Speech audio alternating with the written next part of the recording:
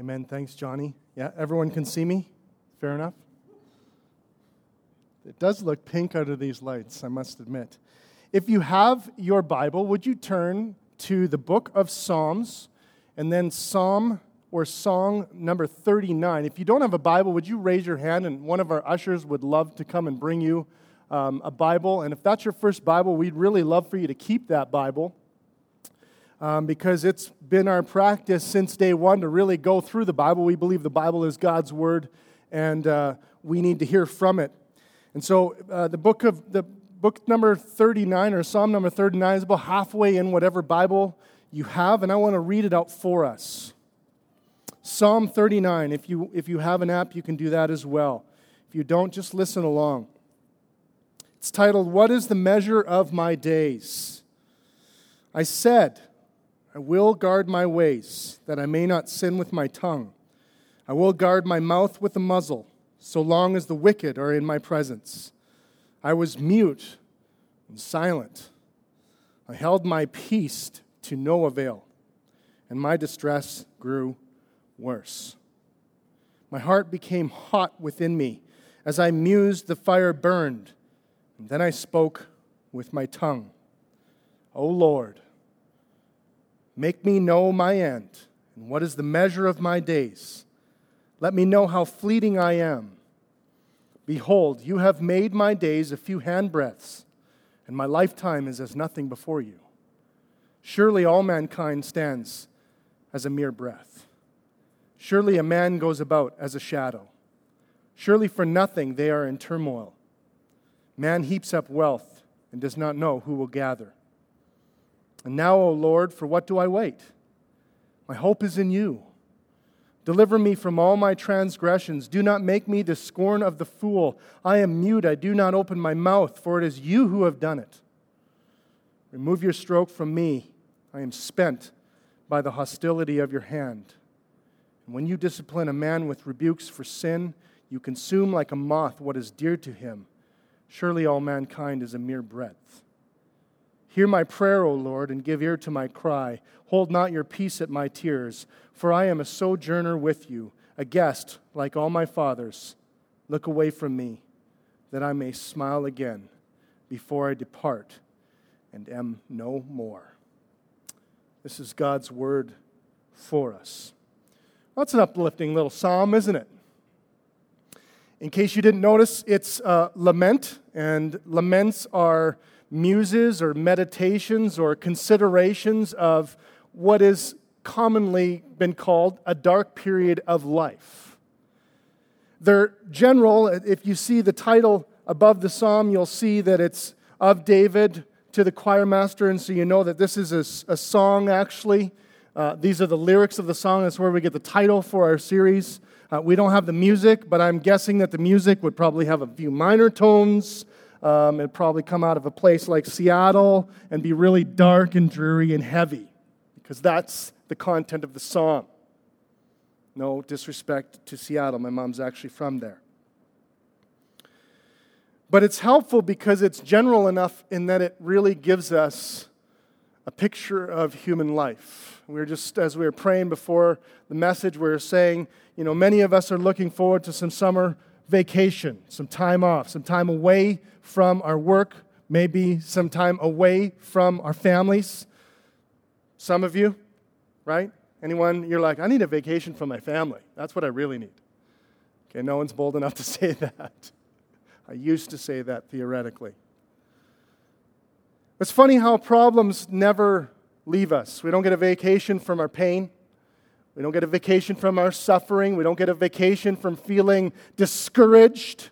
That seems to follow us around no matter where we go. And so I think in a very real sense, we can relate. What I've done throughout this series is we've been choosing psalms of all different kind of genres. And a genre is just the type of kind of way it's written. It helps give us a reading strategy for the way that we read it. We shouldn't read this like every other part of our Bible, even though we should always take it seriously. We take it in a slightly different way. We read it in a slightly different way. We have a different strategy toward it because of the way it is. It's poetry. Poetry is intended to kind of grab us with all these images, and there's all kinds of images in here. Essentially what this psalm is about is the author is lamenting his life. And one of the characteristics of laments is it's not linear in thought. Right? Many of us are linear thinkers. Just give me the basics. Tell me where I'm going. Tell me how this. Some of you are circular thinkers. If you're a linear thinker, you're like, okay, you listed off 2. Where's the third one, right? But laments typically don't follow this circular, nice, neat, rational thought. They're all over the map, just like we are, especially with our emotions, right? You ever get so mad about something and you start arguing and you're like halfway through, you're like, man, if I had thought through this a little bit better, I would start off with point 2 instead of point 1. Right? You get halfway through your argument, maybe you've seen it, you've been playing a sport or a game of some kind and you think you have this great argument and you go so fast and you're like, this isn't really very rational the way I'm arguing here, but I'm halfway in it now, I got to keep going. This is kind of what happens to the psalmist. He's struggling through his own silence. He's frustrated. He's trying to figure things out. He's really quiet. He's trying to hold it back. I'm sure you can't relate to that, right? Where you're just like, ooh, I just want to say one thing. I just want to say one thing. But he knows that if he does, he's going to have problems. And then as he begins to voice his displeasure about his situation and what's going on, he begins to just talk through and he begins to realize some things. He actually gains wisdom throughout the psalm. He begins to kind of figure out what even he should pray for. And then he ends up understanding that without God, it doesn't matter what I think or how I feel. Without God, I have no hope. And he recognizes his own sin. He recognizes his own fault, and he recognizes his own limitations, and he recognizes what God has been teaching him through. Now, unlike a lot of psalms that end on a really high note, this one doesn't. It basically ends by saying, don't look at me, God. Hold your hand away from me. It doesn't end on a note of hope, which is where many of us end up being. And so this morning we're going to talk about meditating on and in our silence. We're going to talk about meditating on our limitations. And we're going to talk about meditating on our hope. The reason why I said meditate is because in verse 3 there you see it says, as I mused. That word muse is often found in the Psalms, often found in wisdom literature in the Bible, and it just is kind of a universal word for like think deeply. Actually, the real Hebrew word there to describe is to mutter under your breath, to think through things, to talk it out personally. And so let's go through these. Meditating in silence. The entire psalm really begins very abruptly, but it's the abruptness that makes it so human. So many times we have these arguments in our head, these emotional arguments in our head. And so you can hear him kind of speaking, I will guard my ways. I said, I will do this. You ever get up in the morning, you're like, okay, I'm going to work out every day for the next 3 months. And then the next day you're like, okay, every other day for the next 2 months. And then you're like, every week at least once, right? He talks this way, I will guard my ways that I may not sin with my tongue. I don't know about you, but this is my issue. I talk or I think while talking. You're like, surprise. Some of you don't do that, so you can't necessarily relate to that. But he said, if I open my mouth, I'm going to say something stupid. Anyone ever feel like that? It's just like, if I say anything right now, I will get my foot in my mouth. I will guard my mouth with a muzzle. He'll put a mask over top of his mouth. He says, there's evil people all around me, and they're pestering me, and they're bothering me, and they're bugging me about my own sin, and they're saying things like, where's your God? I mean, we don't really know a whole lot about these psalms. You know, when you look at the commentaries on these psalms and the scholars, they have no idea what the problem is. None of them.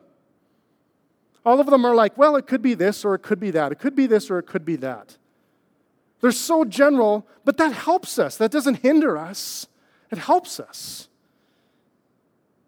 Because there are times when everyone seems to be against us, right? You ever felt that in a group? You're just like, no one understands what it's like to be me.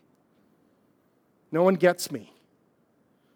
I was mute in silence. I held my peace to no avail, and my distress grew worse. It didn't get better for me. It got worse. My heart became hot within me. I don't know if you're one of these peoples, but this is what happens to me. I get flushed in the face when I get agitated with what someone has said. Okay? Watched a baseball game this weekend. Got flushed in the face. Did not like what the umpire was doing in the game. I was getting hot. I was like, I got to text somebody who understands this. Texted my friend. Worst umpire I've ever seen in my life. Oh, that feels better. Just get that. I don't know why. You're like, what an idiot. I know. But it's hot within us. That happens in all kinds of different places. We get frustrated and it gets hot within us. We got to say something. And as I mused, as I meditated, the fire burned, and then I spoke with my tongue and proved everyone right. Continued to make a mistake. You know, it's interesting, this idea of silence and meditating in silence, because it seems to be a common theme. As a pastor, I actually have a great privilege to be privy to many conversations about the deep things of people's lives. I consider it a great honor. One of the most common questions I get is, where is God? Where is God? How come He won't show up? A couple weeks ago, we spoke at length at this on another lament, about this waiting, about this silence. I think we can all relate to feeling distant from God at some point in our life. This particular psalm helps us because it says this is a point in our life where God really wants to begin to speak to us. Not to break the silence, but the silence begins to be used in our own life to vocalize, at least internalize the things that we really think. Now, this grates really against our culture. I don't know if you face this, but I do. This idea of ADD, this idea of like multitasking. The latest research says that multitasking is bad. Good, I wonder how much they paid for that research. We got all these voices going on. We don't think, we don't have much silence in our lives, and therefore we're not able to reflect a lot on our own situations. And some of the reason why we try even to have different variants and quieter things on Sunday mornings is because this perhaps is some of the only place you have a chance to think about what you think about God. You could see this come out in the text. He's holding it back. He wants to say something. It's burning within him. And yet he knows that really he's got nothing to offer. I want to encourage you to ask the question, what is God saying to you in the silence? What are you thinking about? What's surfacing? In fact, I actually want to pay attention to the text and say, take the next 30 seconds. Let's just have some silence here while the other church is singing at the top of their lungs. Let's have some quiet here. And just think about this very question. What has God been saying to me in the silent moments of my life?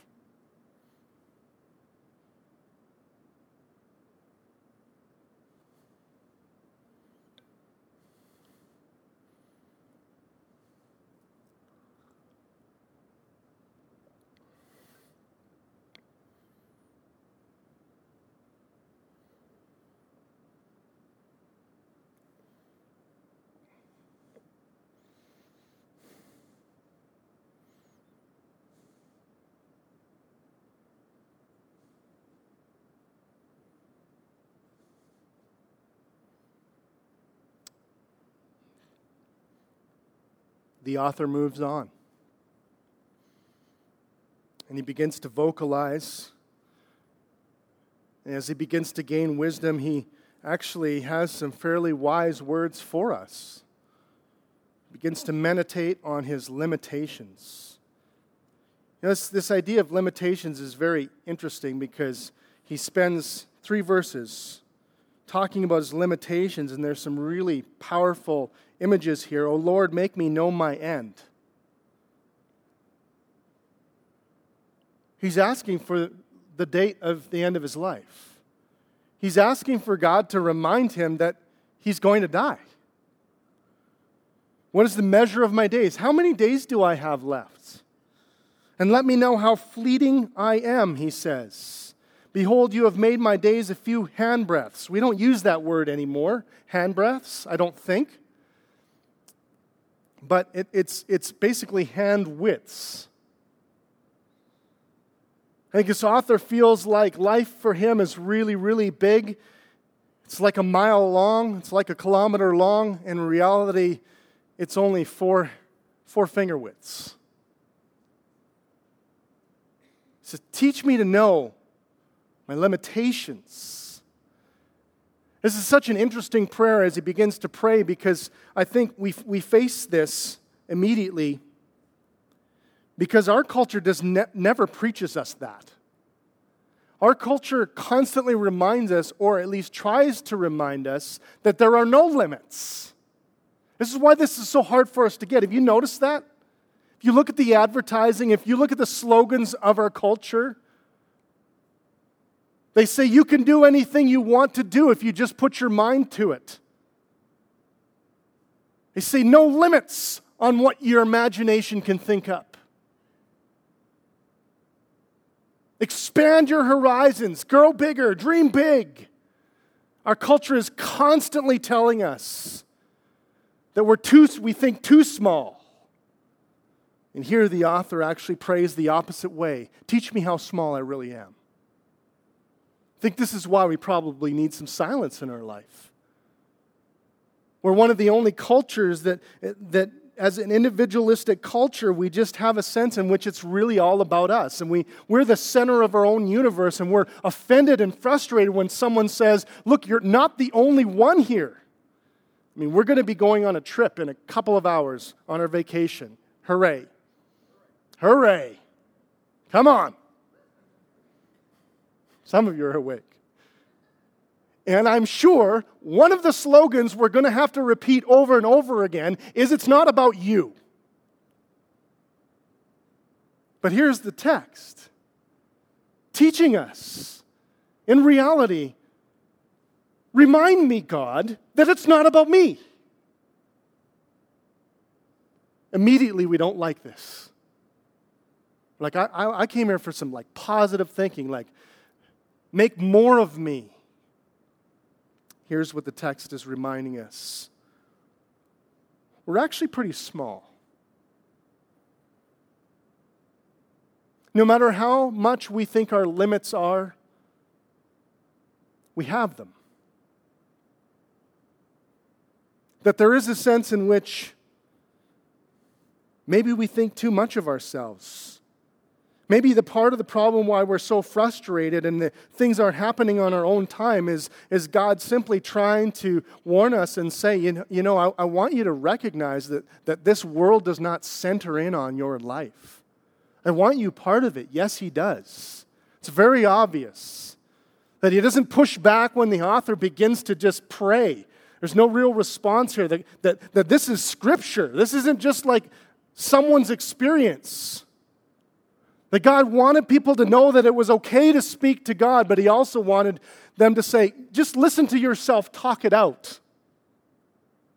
And I think that's what happens for us sometimes is as we begin to pray, as we begin to vocalize, God, why won't you do this for me? And then we go I'm one of 7 billion, 8 now, Bill, nearing there, 8 billion people in the world at this time.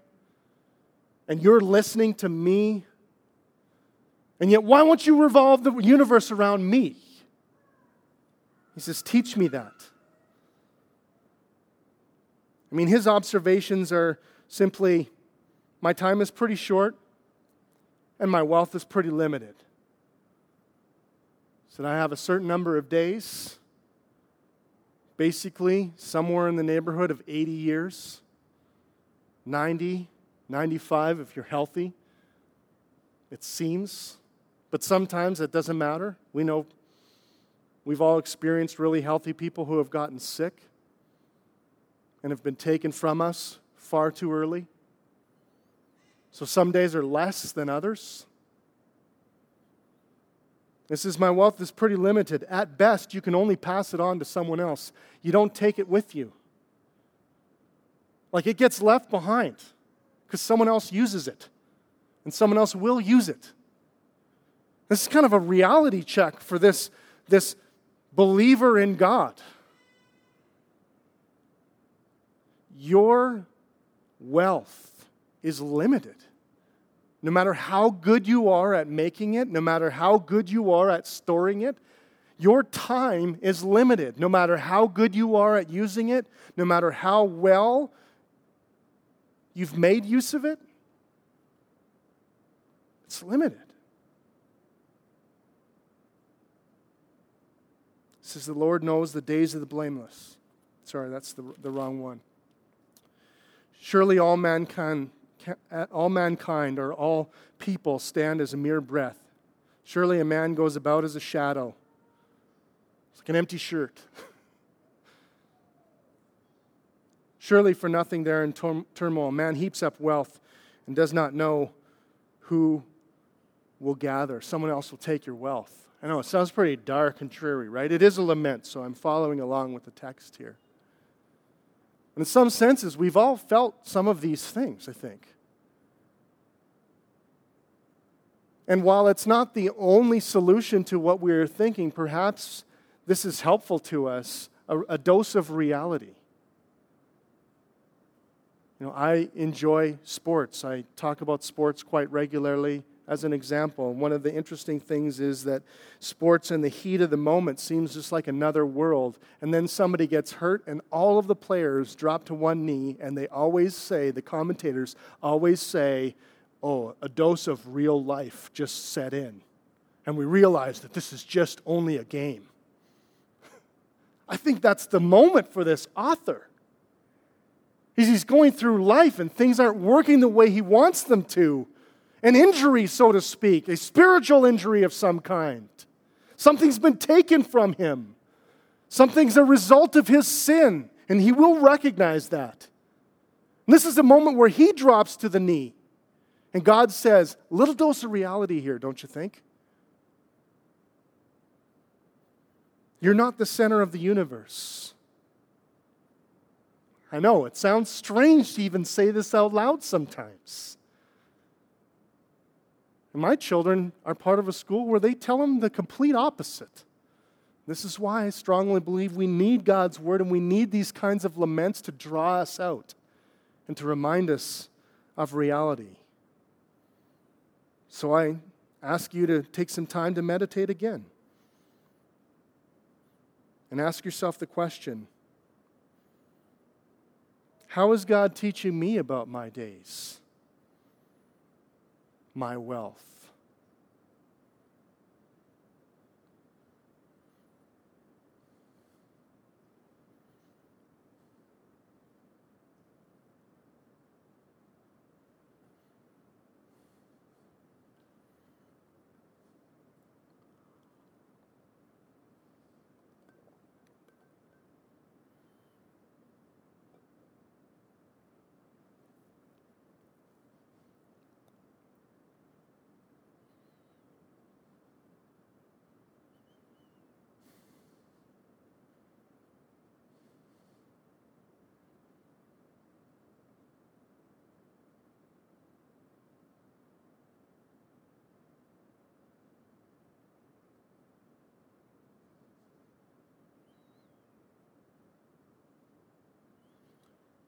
One of the things that happens, and to illustrate this, one of the things that happens so often, especially during the summer season, is a lot of us head out to the mountains. And my younger brother often reminds me that one of the reasons why he goes out to the mountains is to feel small. I don't know if you feel that way. To feel like you're a small piece of a bigger picture. If you're standing next to a mountain, it's very hard to be arrogant toward that mountain, to think you can conquer it. I don't know if you ever tried to climb mountains, but you're at the mercy of the weather patterns and the height of the mountains. And if you know what you're doing out there, you will say, respect the mountain. That's what I've been told. For me, one of the ways that I muse and meditate on my smallness is I actually enjoy putting on my headphones. I put onto a soundtrack. Obviously, it sounds like I'm walking through a movie if I put on a soundtrack. And I walk downtown. And one of the reasons why is just the grandeur of the buildings, the size of the corporations around, the amount of people, important people around who have no idea who I am. It wouldn't care who I was. It would have no impact on their life. Just brings a dose of reality and reminds me that I am not a big person in a small world. I'm a very small person in a very big world. And then I think of the other cities that I've visited. And then I think of the other countries that I've visited. And it reminds me, I am a very small part of this. It's helpful. It's a reality check. I would encourage you this summer to spend some time considering what the author is trying to teach us. To teach us to number our days. Teach us our place. Teach us how simple our life really is. But actually, the author does not spend just his time asking for things. He simply moves to the third point, which is meditating on his hope. Now, some of you would say, some authors say, or some commentators say, this doesn't end very positively, and that is true.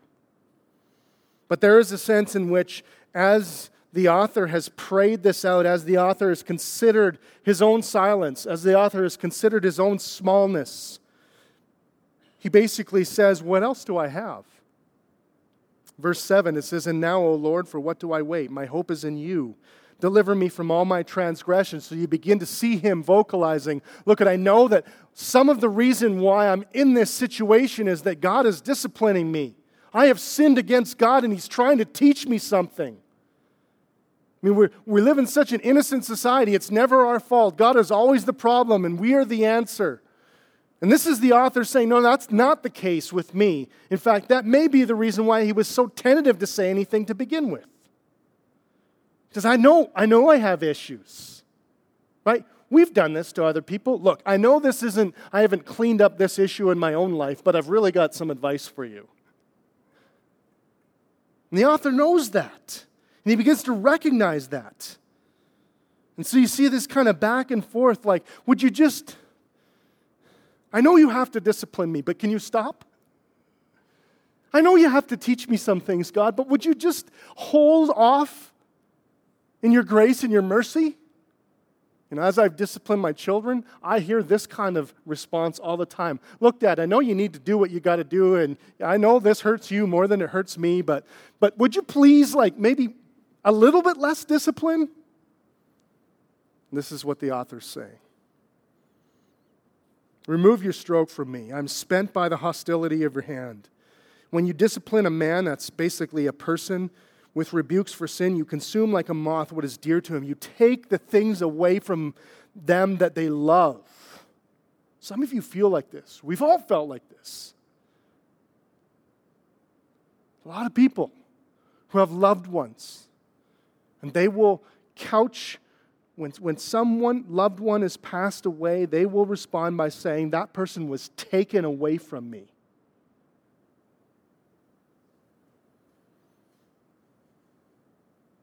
What he's saying. I know you have to discipline me, but can you hold off? And at the end he just says, hear my prayer, O Lord. Give ear to my cry. Hold not your peace in my tears. I am a sojourner or a journeyer with you, a guest like all my fathers. I'm not on this. He's almost like a resident alien on the earth is how he's considering himself. Legally imported. He said, I'm just here for a short time.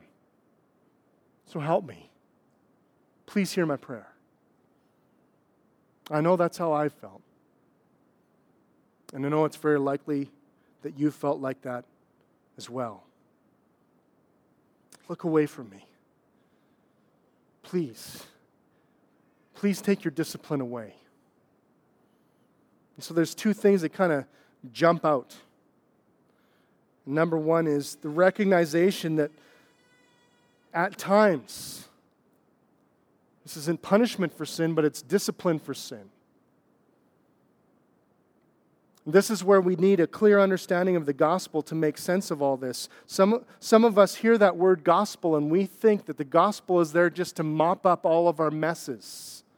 Let me tell you what the gospel is if you're brand new. The gospel is what God has done for you, not what you do for God.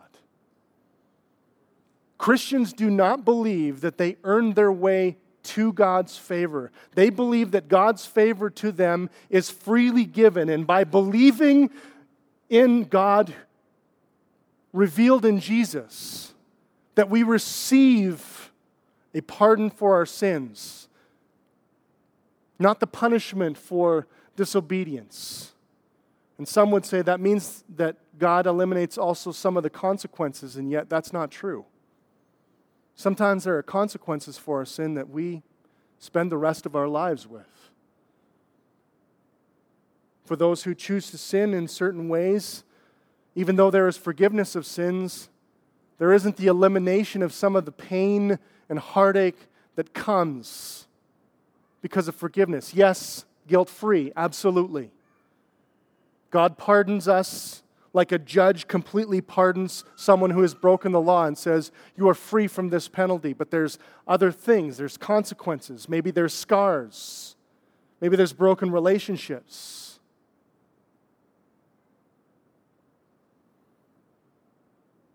And some of us feel like God's discipline has gone on long enough.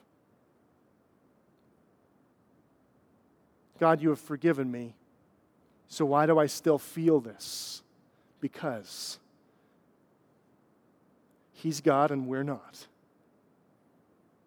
Listen carefully to what another writer says. We're not totally sure who the author is of the book of Hebrews, but it's a great letter and it reminds us that God's discipline is not a result of punishment and it's not punitive in nature. It's not intended to punish us for our sins. It's intended to draw us back closer to God and remind us of who's actually in control. Listen to what the author says.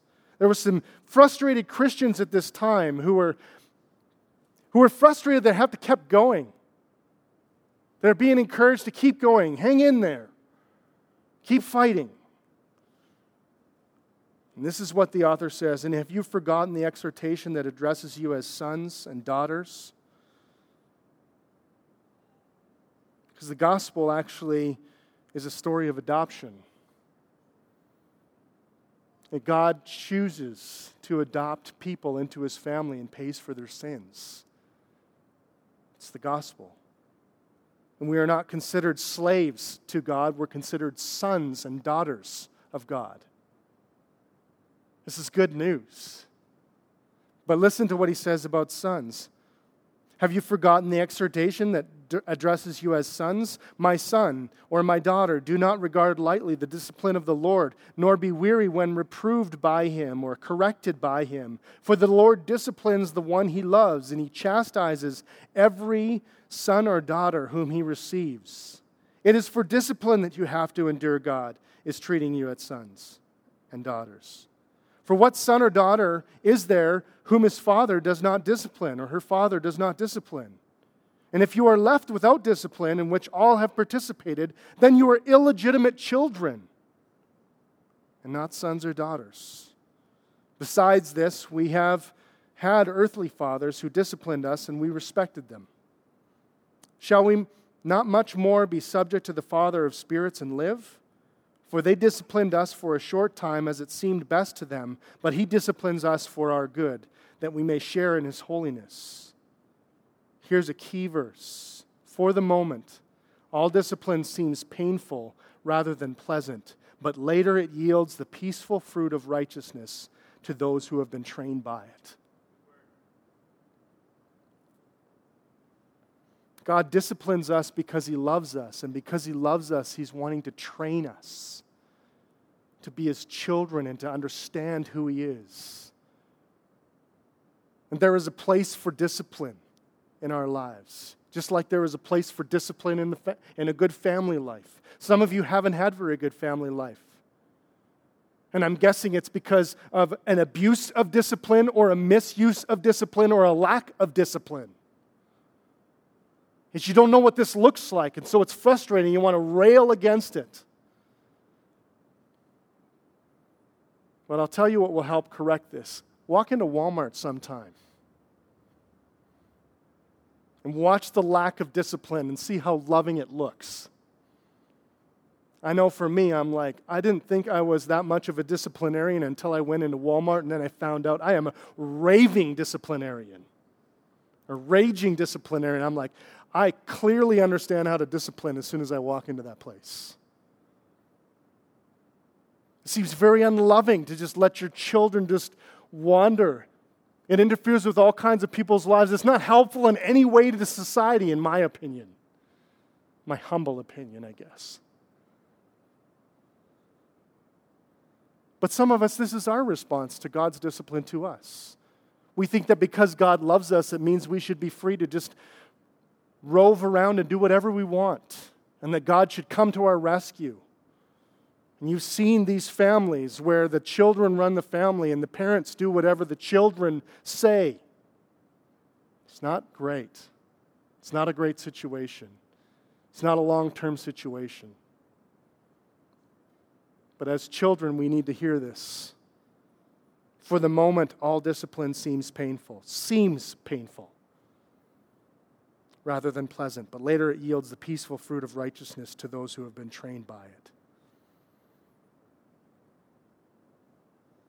So are you receiving the discipline of God in your life? Because of the gospel, we have been made sons and daughters of the Most High God. And because we are sons and daughters of the Most High God, we will receive discipline because He loves us. He cares for us. He is training us to love Him more. He is training us to seek Him more. And again, from my personal experience, that when I have been part of disciplining the children in my own family, they're actually drawn to me. It's miraculous. You'd never believe it until you experience yourself. You'd never believe that this is how children respond. But there's something attractive about a person who's willing to lovingly discipline another person for their betterment, for their growth. We also see in this God's patience. Although the author is rambling, he's circular, he's not linear in thought, he doesn't have a rational argument necessarily toward God. He goes up and down. He bats a bunch of emotional ideas around in his head. God is not scared of him. God is not afraid of this. God is patient.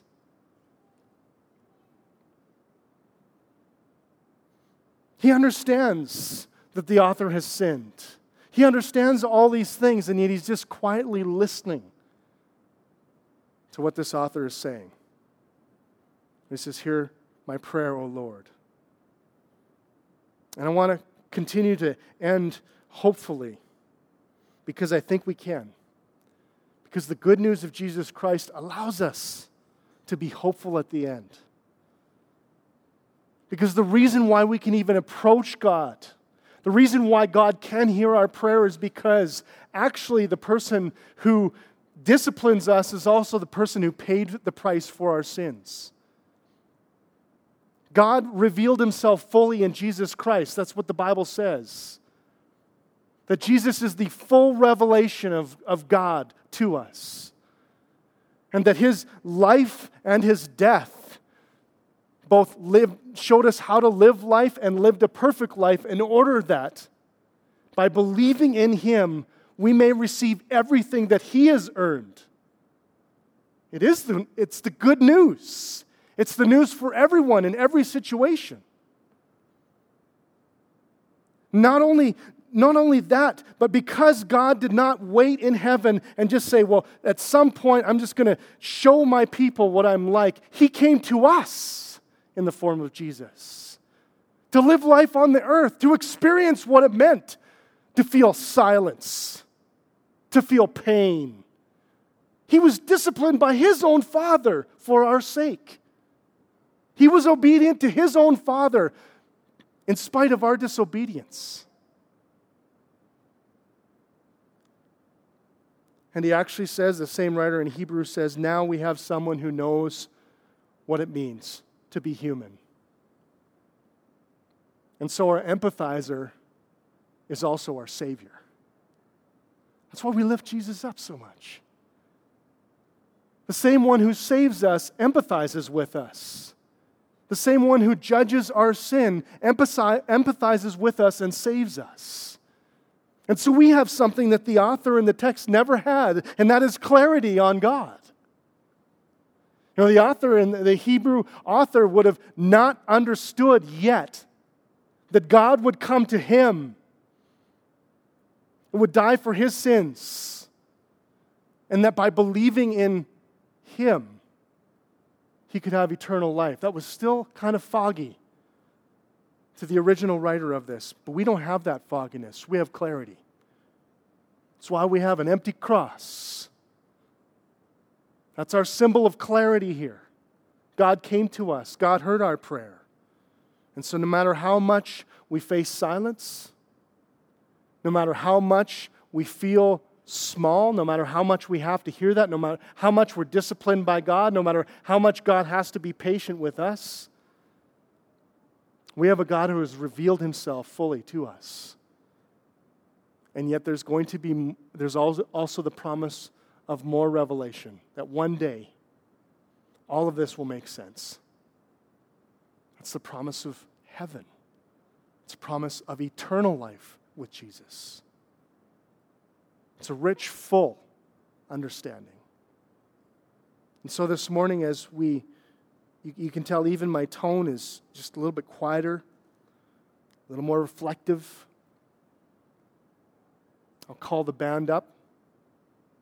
And let's take the next moments in songs, regardless of how fast and how slow they are. Let's take this opportunity to reflect on our own lives, to do an inventory, so to speak, of what's going on in our hearts, to not miss a chance that God is teaching us something even here this morning, and has been teaching us here this morning. It's our tradition that we celebrate two elements of what we would call the Lord's table, or the Eucharist. It depends on your tradition. Ultimately, this is symbolic of two things that are very important to us. The bread symbolizing the flesh of Jesus Christ. That's what he said, that take this bread, this is my flesh, and eat it. What he was saying is, I was here. I was embodied. God was not just a spirit. He was a person on this earth, embodied in Jesus. But he didn't just live a good life for us. He didn't just live as an example. He wasn't just an empathizer. He was also a Savior. And in order for the forgiveness of sins to happen, the Scriptures say, the Bible say that somebody has to shed blood. In other words, this is God saying somebody has to pay for this. That's what a good God and a good judge would do. Somebody has to pay the penalty. But the good news is that we don't have to pay the penalty. Jesus did. And he hung on a cross. And he bled. And so the cup, the wine, the juice is symbolic of the blood that he shed for you and I, so that we would have new access to the Father and new access to the Spirit of God who could speak to us, and the freedom to worship God like we had never worshiped God before, the freedom to know God, the freedom for clarity on who God is. And so as we partake, would you consider these things? Let's pray.